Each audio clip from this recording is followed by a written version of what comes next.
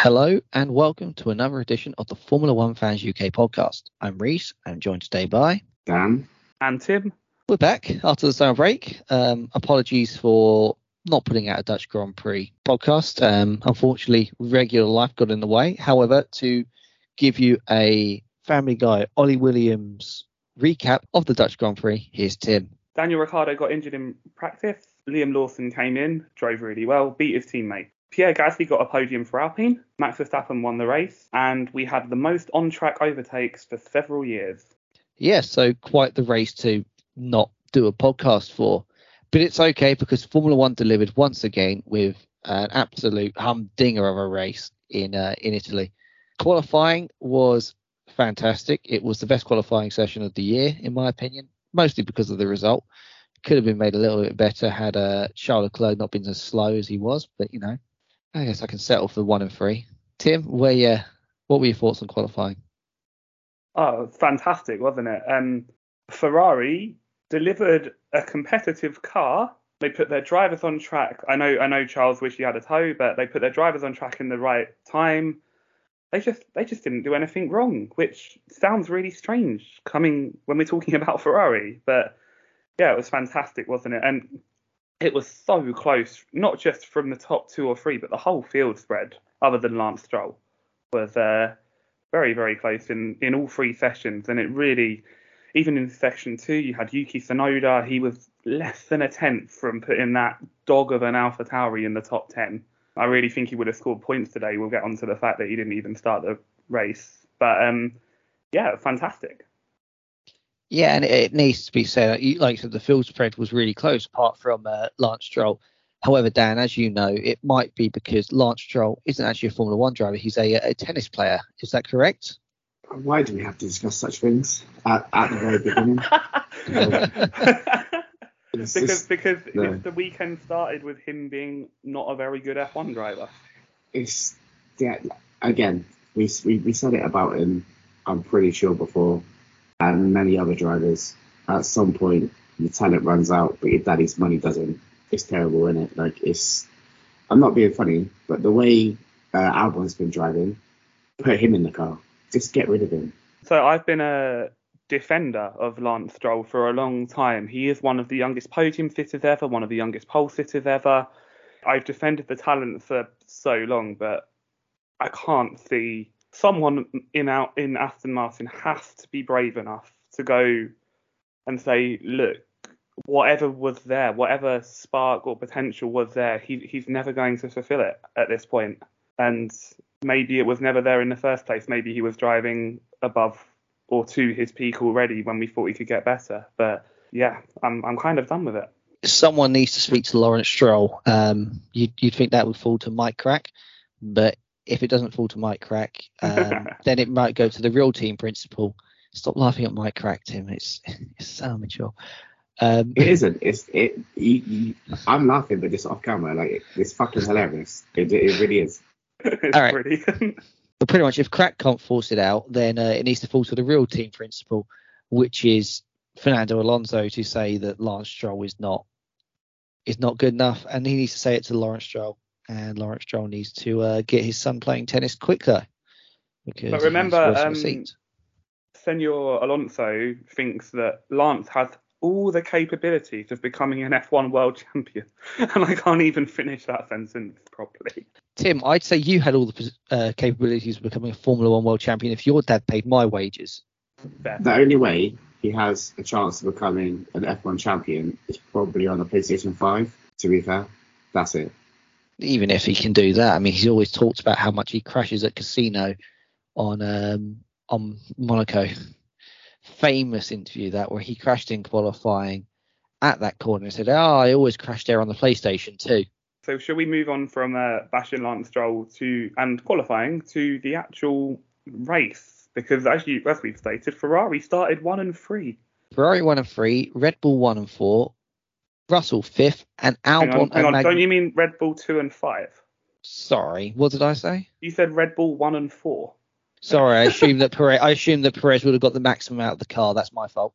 Oh no, I think he did. I think Russell just put in a stonking lap. Did you just set yourself up to just give just to give him some abuse. Yes. I'm pretty sure that's what happened. Yeah. Yeah. Savage. So Perez was fifth, but Albon a magnificent sixth as well. Back-to-back sixth places on the grid. Yeah. Again, missing Zandvoort, sixth and sixth. Probably fourth and sixth, wasn't it? It was fourth at Zandvoort. It was fourth at Zandvoort. Yeah. Me getting my facts wrong now. Zandvoort seems like a long time ago. It does. But anyway, I'll admit I missed the first 10 or 11 laps of the race. So the only thing I picked up on was that the Nico Rosberg curse is real. And if he takes a photo of the start lights don't work, and neither does Yuki Tsunoda. You just got to feel bad for him. Like, he had a decent showing. Like, he was like absolutely keen for the weekend, and then that's it. Just the car starts to smoke, got to turn off. Like, the only good thing about Yuki going out is that it wasn't worked Ferrari engine that blew up, just a customer engine. It was bad for an Italian team to lose a car on the grid like that. Dan, they're a Red Bull powertrains engine, not a Ferrari engine. I was getting onto that, Tim, but no, they've got a. No, they're not, are they? No, they used to be Ferrari engine. They are an Italian team. Cut all this shit out, and I'll go again. No, let's leave it in just to hear the people abuse you. But it's like, guys, it's Sunday night, 12 minutes past 9. It's been a long day. I'm bold and it's been hot. My brain is fried. So you'll just have to forgive me. Didn't need all that information to know your brain is fried, but I've lost track of what. We're talking about Yuki Tsunoda. Genuinely, with how the race played out, he would have been ahead of Valtteri Bottas. I think we can all safely say that if he had a strategy that was better than last week, I dare say he would have. Yeah, he would have scored a point, maybe 2, if he'd been in that race today. I agree with a point. I don't think 2 were in reach, and also, like you say, it's entirely because of the way the race played out. Because we'll discuss this later in the podcast, which it left poor Oscar Piastri in a bit of a mess. Yeah. So race began. Sainz got away very well. Very, very aggressive. Right off the start line, came straight to the right hand side and blocked off Max, who'd actually got the slightly better launch, and Max had to get out of it. So brilliant defence from Sainz, and I think that was the theme of the race. Sainz defended really well for those first 18, 19 laps until he was overtaken. Yeah, I think it's like 15, wasn't it? Or so, 15 laps. I think it was more than that. 17. And to be fair, to be overtaken literally by outbraking yourself and flat spotting your tyre and locking up, like, he was doing a fantastic job. I generally think if he didn't lock up, Max wouldn't have been able to pass him until a pit stop. He was covering Max right off. If we go by that logic that he wouldn't have passed Max until the pit stop, do we think he could have stayed ahead of Max if he doesn't lock up that one time? No, because Max would have undercut him. There's no doubt about that. Even if they pitted on the same lap, Ferrari's pit stop was nowhere near as good as Verstappen's. I mean, the Sainz pit stop was extra, wasn't it? The Sainz pit stop was a second slower than the Leclerc pit stop, which is why Leclerc was right on Sainz as he came out the pit lane. He drove phenomenally though, like the whole race, but outstanding for those first laps. Yeah, I'm biased here, but Sainz was definitely, in my opinion, the driver of the day.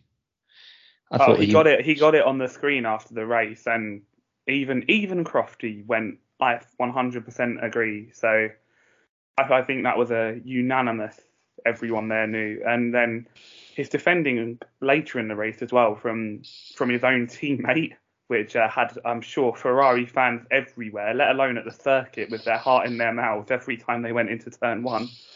Because wouldn't it have been the most Ferrari of Ferrari things if they gave their drivers a quick car and a competitive car, they got pole position against all of the odds, and then they run for a podium at their home Grand Prix, and then they crash into each other on the last lap? That would have been the most Ferrari thing of all time.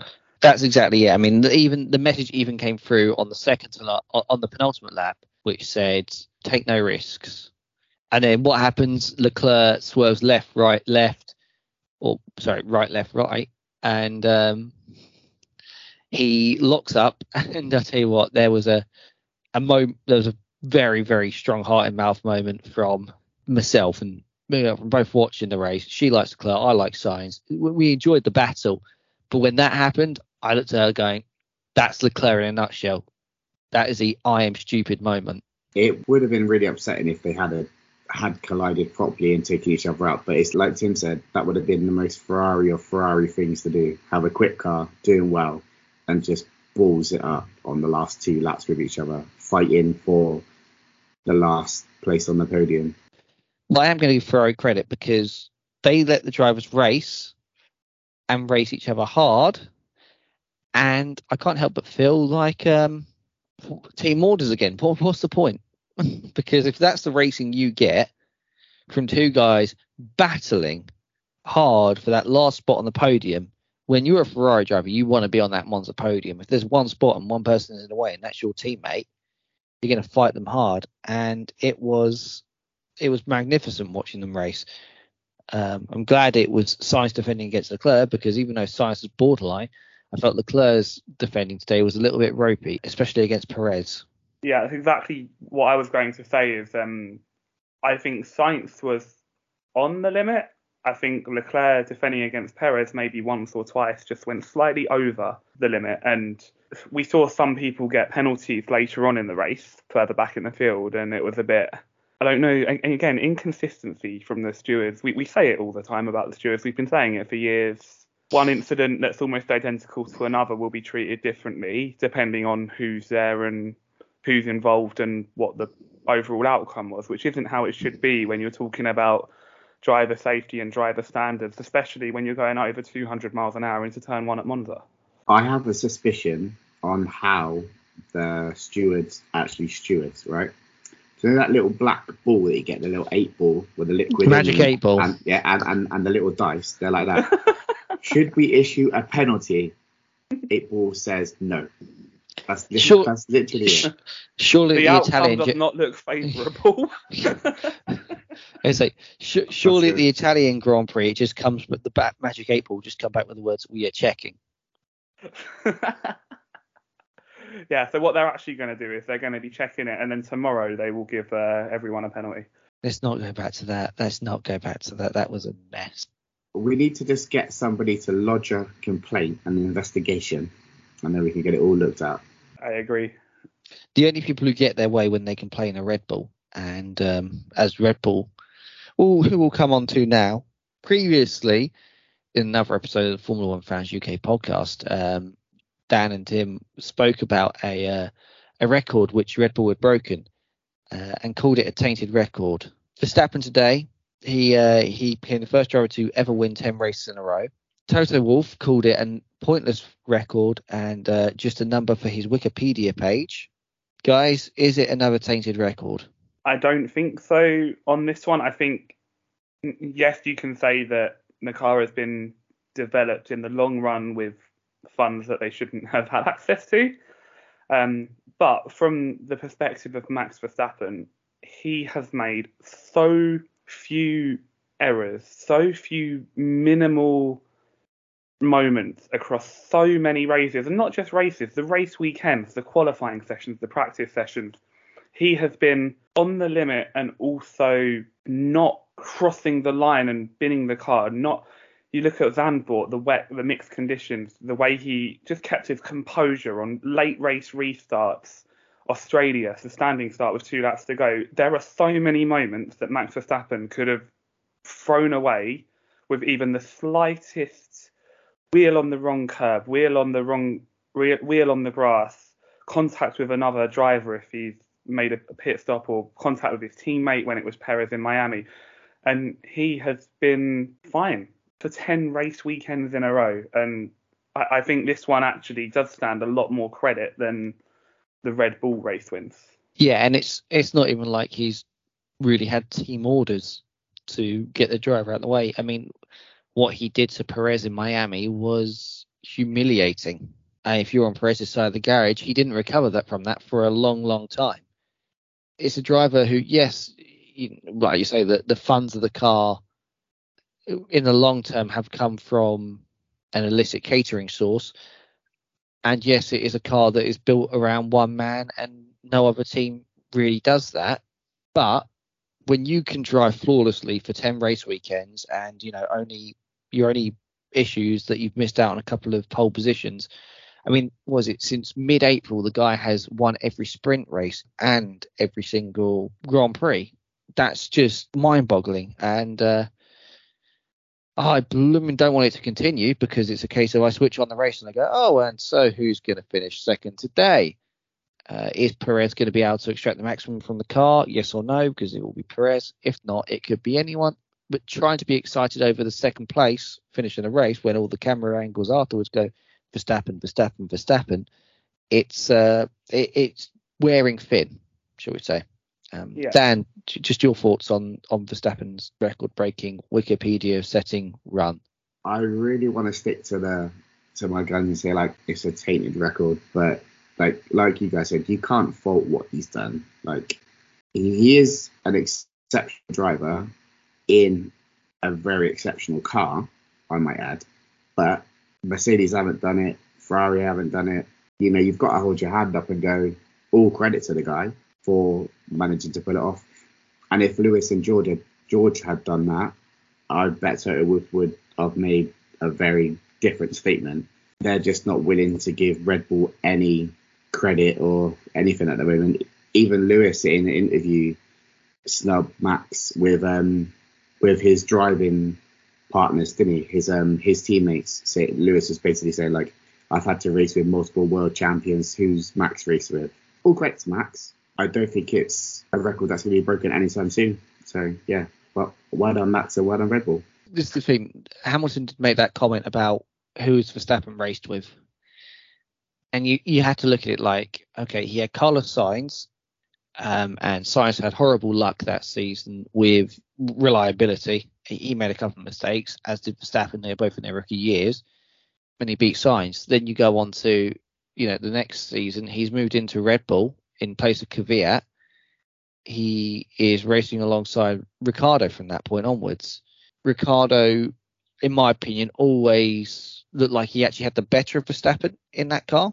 But after the infamous Baku incident, where the team decided to pick a side, but also pick the wrong side of that incident, it was one that to this day, anyone who's not Dutch could see that it was an incident caused by Verstappen. But the fact that Red Bull would, putting the blame on Ricciardo, that relationship was damned from that point on. And, well, ever since then, they've been hopping between Albon, who wasn't ready, Gasly, who wasn't ready, and Kvyat again. And now we're at Perez, who you could argue is the most capable of all of them, apart from Ricciardo, because Ricciardo, in those days at least, was a world champion pedigree driver. Perez is not a world champion pedigree driver. He was just the one we were just hoping would win and hoping could challenge Verstappen. But he stood as much chance of being a champion as Valtteri Bottas did against like Lewis Hamilton. Yeah. In terms of what we were saying about the record itself, from a neutral viewer perspective, you want to see someone else winning races. But is there any part of either of you, because I've had this thought, I don't think it's the stronger side of me, but there is a little part of me that maybe not Verstappen, but would want to see Red Bull, with the promise of a better season next season, Red Bull clean sweep this season. Because then you can say you've witnessed F1 perfection and Formula One history from a team in your lifetime and in your era where you've watched almost every race. I'd happily see Red Bull clean sweep the season, because I think it would get them, force their hand into changing a lot of the fundamental things that a lot of fans feel is wrong with Formula One. The fact that Red Bull have had such a dominance this season caused by the DRS, the Miami DRS was ridiculous. It was a case of, it's 20 kilometers an hour. Yes, they did it in a certain way, but the whole point of DRS was how DRS was working today, where it's supposed to put you in that position to be able to challenge for an overtake. Not that it should do the overtake for you. And the fact that you could use DRS in qualifying, it's completely nullified, a lot of sessions, because you just go, oh, and it's got long straights, and here goes Red Bull. Or it's a high drag track. Everyone's going to be more heavy on the drag and heavier on the downforce. But here goes Red Bull with the DRS. there's a headwind, Red Bull and a DRS, done.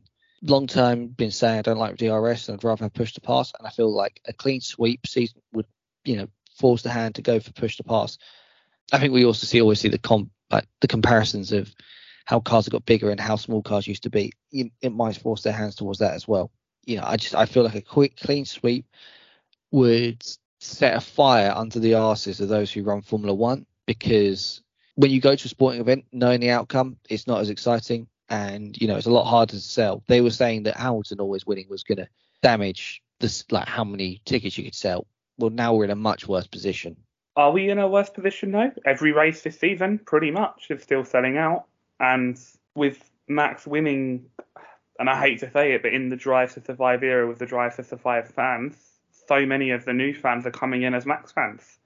We as fans who have been there for years and years and remember a time before Verstappen dominance are obviously worrying about it and maybe not liking it as much as previous areas of dominance or just previous competitive seasons where other people have been involved. But F1 is a money-driven force and a money-driven sport more than as much, if not more than most sports. And you see this weekend, I know with Ferrari and the Tifosi, it's a bit different because, I mean, the fact those people are still turning up to races is incredible given what they've been through in the last 15 years. But I don't think it's damaging the sport as much as we might feel that our enjoyment of the sport is being damaged. As a race fan, obviously, obviously we're a bit older than the Drive to Survive fans that are coming in. Obviously, they're quite young. I've had my dominance with Lewis, and it did get boring. Even as a Lewis fan, I was like, okay, I like him winning. I like him winning championships. But you want to see the racing that we saw today. That's what you want as a race fan. You want that close racing. Obviously, that Red Bull dominance is just absolutely ridiculous. We saw how much it went off in the Miami one, like you said, Reece, where it's like ridiculous. But I think he only finished about 6 seconds ahead of his teammate today, didn't he? So, a relatively close battle considering what it has been in the past. It was true management today. Yeah. True race management. My biggest concern for this race weekend was the tyre allocation for qualifying. You have to run this, and this. Like I said on one of the last podcasts, I didn't like it. As a test, I didn't actually find it that bad. It was more encouraging than I previously had thought. On that note, it's pretty good. I'm all for the tyre rule in qualifying. One, from a sustainability point of view, it works, it makes sense. Two, we've seen 2 examples of it now, with qualifying in Budapest and qualifying in Monza, and both have been fantastic sessions. That's when you think we saw sprint, we thought, well, sprint doesn't really work, and they changed it, and this season sprint's been a lot better. You could argue there's room for improvement, but this qualifying format does seem to work. And if it's, I'm trying to think where the final, they've got one more race where they're trying this at, Tim, is that correct? It was going to be at Imola, but I don't. But obviously Imola, because it was 3 races. It was Imola, Hungary, and Monza. But I don't know if they've rescheduled the Imola experiment somewhere else, because obviously we didn't race at Imola. I have a feeling they have, but I couldn't tell you what it is. Shall we move on to a team who any tyres they could have had the old Hypersofts bad from back in the day, and it wouldn't have helped them today. Alpine, after the glory of last week. Alpine, it went from Le Plan to Alpine. It's always a case of 1 step forward, 3 steps back with Alpine this season. It's a constant source of frustration. Every time I feel like, they might be decent this weekend, I end up putting one of them in my fantasy lineup. They screw me. And even when they put themselves in promising positions, they seem to find a way of messing it up. So, before he got the boot, and I want to ask this, Otmar was campaigning to anyone who would listen in the pit lane that the Alpine engine is way below the power of the other 3 engines on the grid.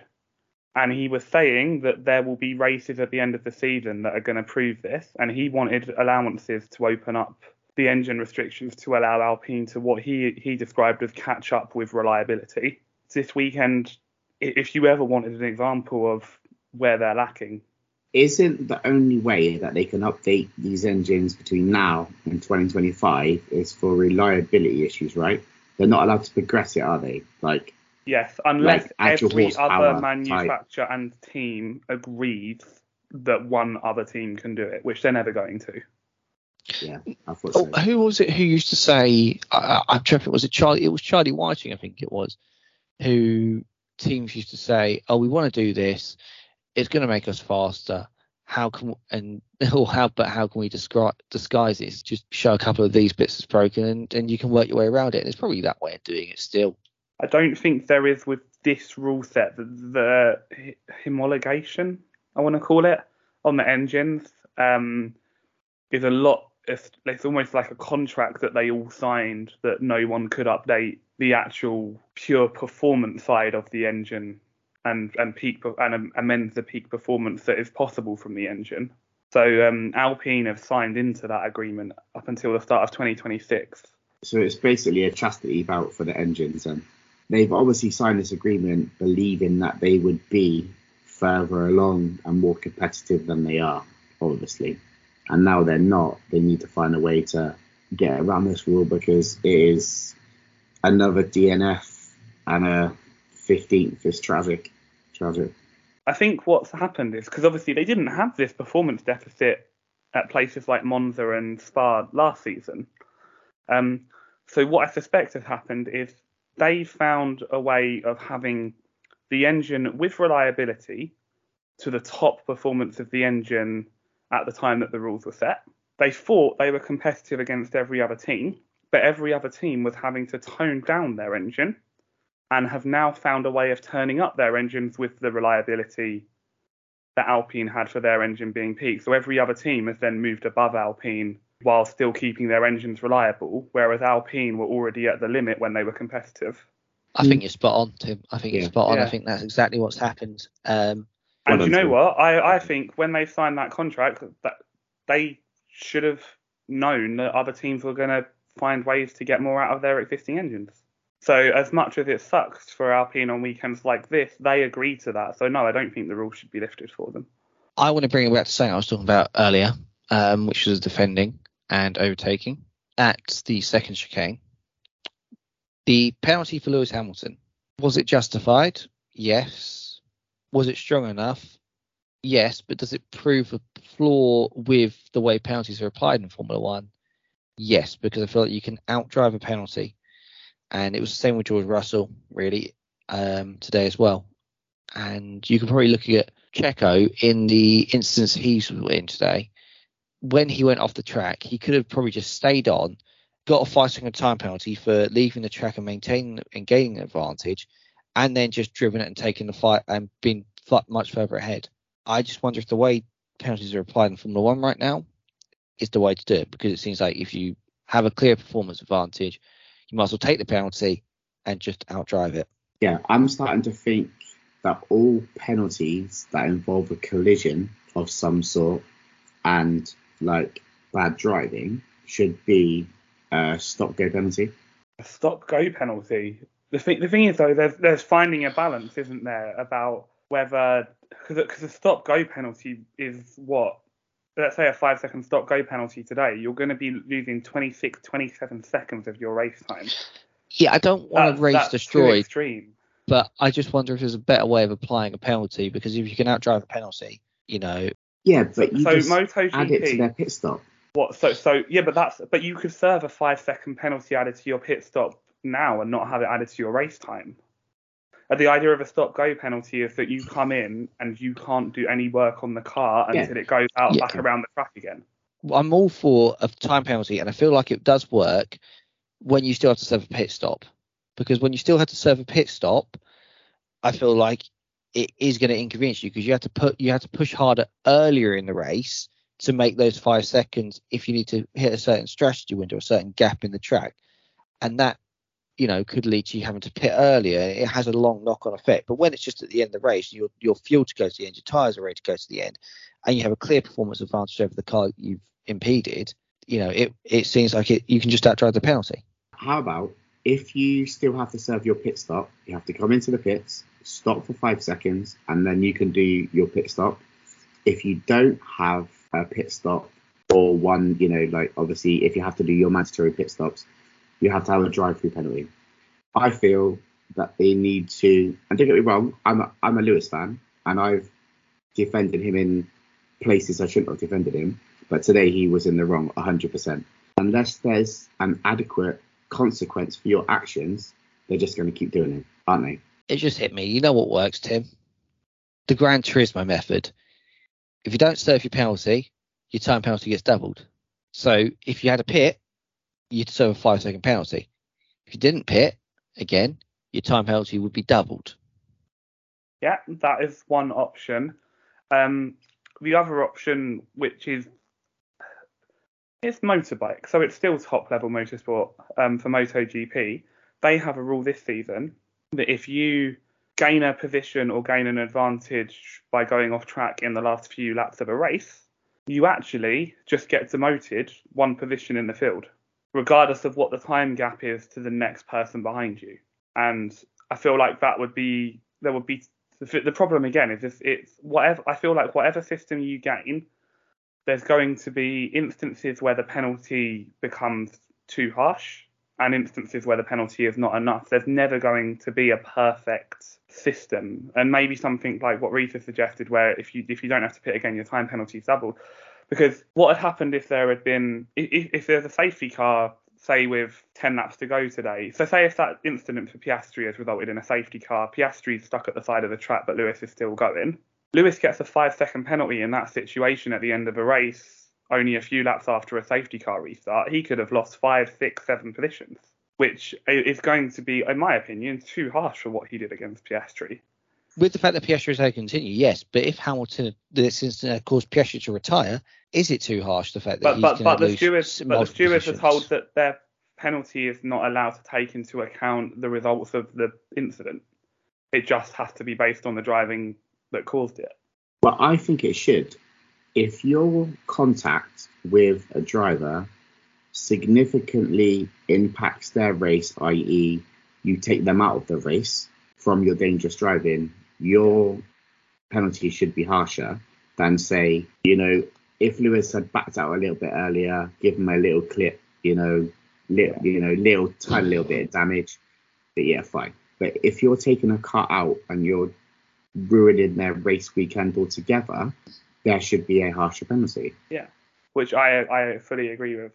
Sorry, I'm just dealing with a massive monster spider. Oh, grow up. Run across right in front of me. I mean, you've moved to Scotland. I appear to have moved to fucking Australia. Fucking hell. Shall we move on from penalties? The Bottas, he got a point in that dog of an Alfa Romeo. Purely circumstantial, in my opinion. Had the Hamilton-Piastri collision not happened, he never would have been within a chance of a point. But he had to be 11th and best of the rest to pick that point up. He was ahead of faster cars than him. I will also say credit to the reliability of all the other drivers, because only Esteban Ocon failed to actually finish because Tsunoda didn't start. Did Ocon retire? He did. Yeah. Very close to the end. They didn't even mention it, did they? They did. Yeah, they did. Was it Ted mentioned? Someone mentioned it in commentary.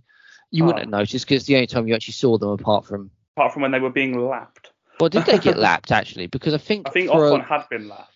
I think for a large portion of the race, the only person who actually got lapped was K-Mag. Hülkenberg did his thing of going from 14th to 9th on lap 1, or 13th to 9th with Tsunoda not being there, and then slowly tumbling back down the order towards Magnussen.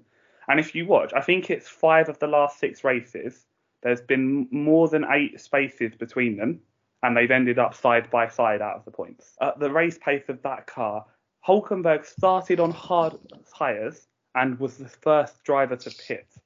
I'm just going to say that Haas this season, it seems like what they were trying to do last season, whilst they developed the car, was go from a car that had a decent qualifying pace but a poor race pace, and what they wanted to do was regain the race pace. But what they've actually done, was improve the race pace, but what they've actually done is improve the qualifying pace and hampered the race pace.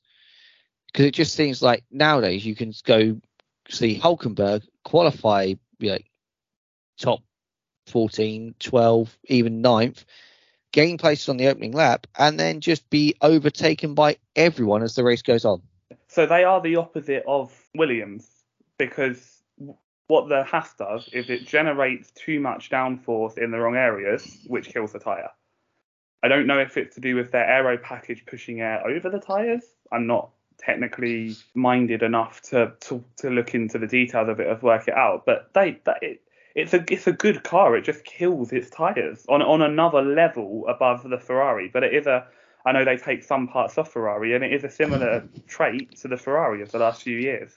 They take off the Ferrari what you can take off the Ferrari, nothing more. We're going to get to super Aguri levels of taking it off the AR. It's okay. Günther, it's okay. I have your back here. I know you're not stealing parts from Ferrari that you're not allowed to steal. But it's a Ferrari concept as well, isn't it? It's everyone follows a concept. Everyone follows a concept, whether it's the Red Bull concept or the Ferrari concept. Or whatever the fuck Alpine are doing this year. Whatever, yeah, sure. You do have whatever Alpine are doing and whatever Mercedes are doing. But the thing is, the difference between whatever Alpine are doing and whatever Mercedes is doing is at least one of them knows what they're doing. The other one is French. So that's fucking savage. But no, I really do hope Mercedes know what they're doing, because I'm fed up with this bullshit. Like, I can't. And all credit to Lewis and George, because they are getting the best out of this car. But fuck me, mate. George has come back from the summer break. How good is George? George is keen for it. Well, he needed this because he was in a bad way before the summer break. His performances, I know not all of it was completely his fault, but Silverstone, Hungary, whatever came before Spa, that run of races, he was so out of it. He was off the pace in qualifying. He was making mistakes in practice sessions. He was making race errors and just not putting weekends together at all. And he has come out fighting at both Zandvoort and Monza, and he really needed it. Yeah, he's really improved since the summer break. And I mean, one last bit of news I guess we do have to touch on is the contract extension. 2024, 2025, that team is staying together. Do you think it's the right call from Hamilton to stick with Mercedes, or do you think he should have just tried a little bit of looking elsewhere, or do you think that's actually what he did? I think he wants a 2026 Mercedes, but he's given himself the option of a 2-year contract instead of 3 to see if they're actually going to be decent in 2024, 2025, because he'll know whether that car is going to be any fucking good or not. And if it isn't, I reckon you're going to see him at the end of the 2025 season, mid-2025 season, looking for another drive if that Mercedes is not up to par. Do you think he would look for another drive, or do you think he would retire? I think Dan's right. I think he's got the hunger for 2026, and that's why he's gone for 2025. So I think he would look for the other drive. 100%. He's not ready to be done yet. Like, I'm not being funny, mate. He's nowhere near broke. He doesn't need another 40 million to be taxed. He's got more than enough. I reckon. Whoa. It's not going to be taxed. It's not going to be taxed. A man whose private jet is registered on the Isle of Man and lives in Switzerland. Yes, he's going to be taxed. Fucking let him keep the money. I don't give a shit. But if he didn't think he could race, be competitive, and have the hunger, I don't think he'd be in a race car. I truly believe he is not there to make up numbers. I agree. So with that, I'll just say one thing. Whether you watch the race or miss the race, you can always see the best version of the race, or the best version of the track, shall I say, as a form of 3D printed track wall art.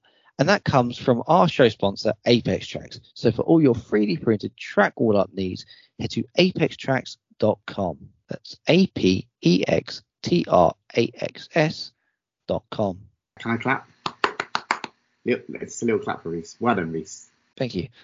I also just want to issue an apology to a couple of people out there who, I am aware there's a couple of competition winners out there who have not messaged yet. Been very busy. We'll message you, and we'll get your prices sorted and sent to you.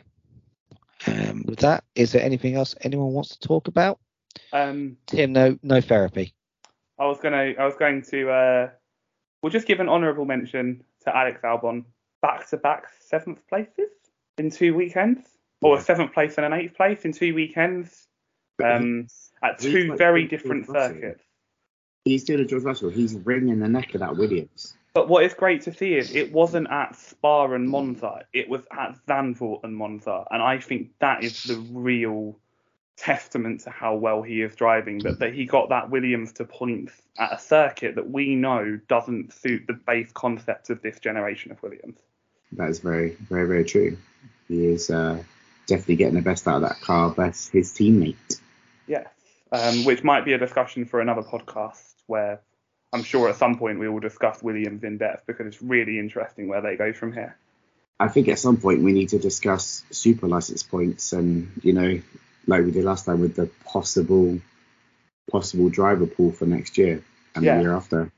We've got a few things to talk about. But until then, thank you very much for listening, everyone. And, if you like what you've heard, then check out our link, or check out the link in the bio of this podcast, which can direct you to our Facebook group, Facebook chat, Discord, Twitter, X, Threads, Instagram, anything like that. Until next time, thank you very much for listening. Cheerio, guys. Bye. See you later, guys.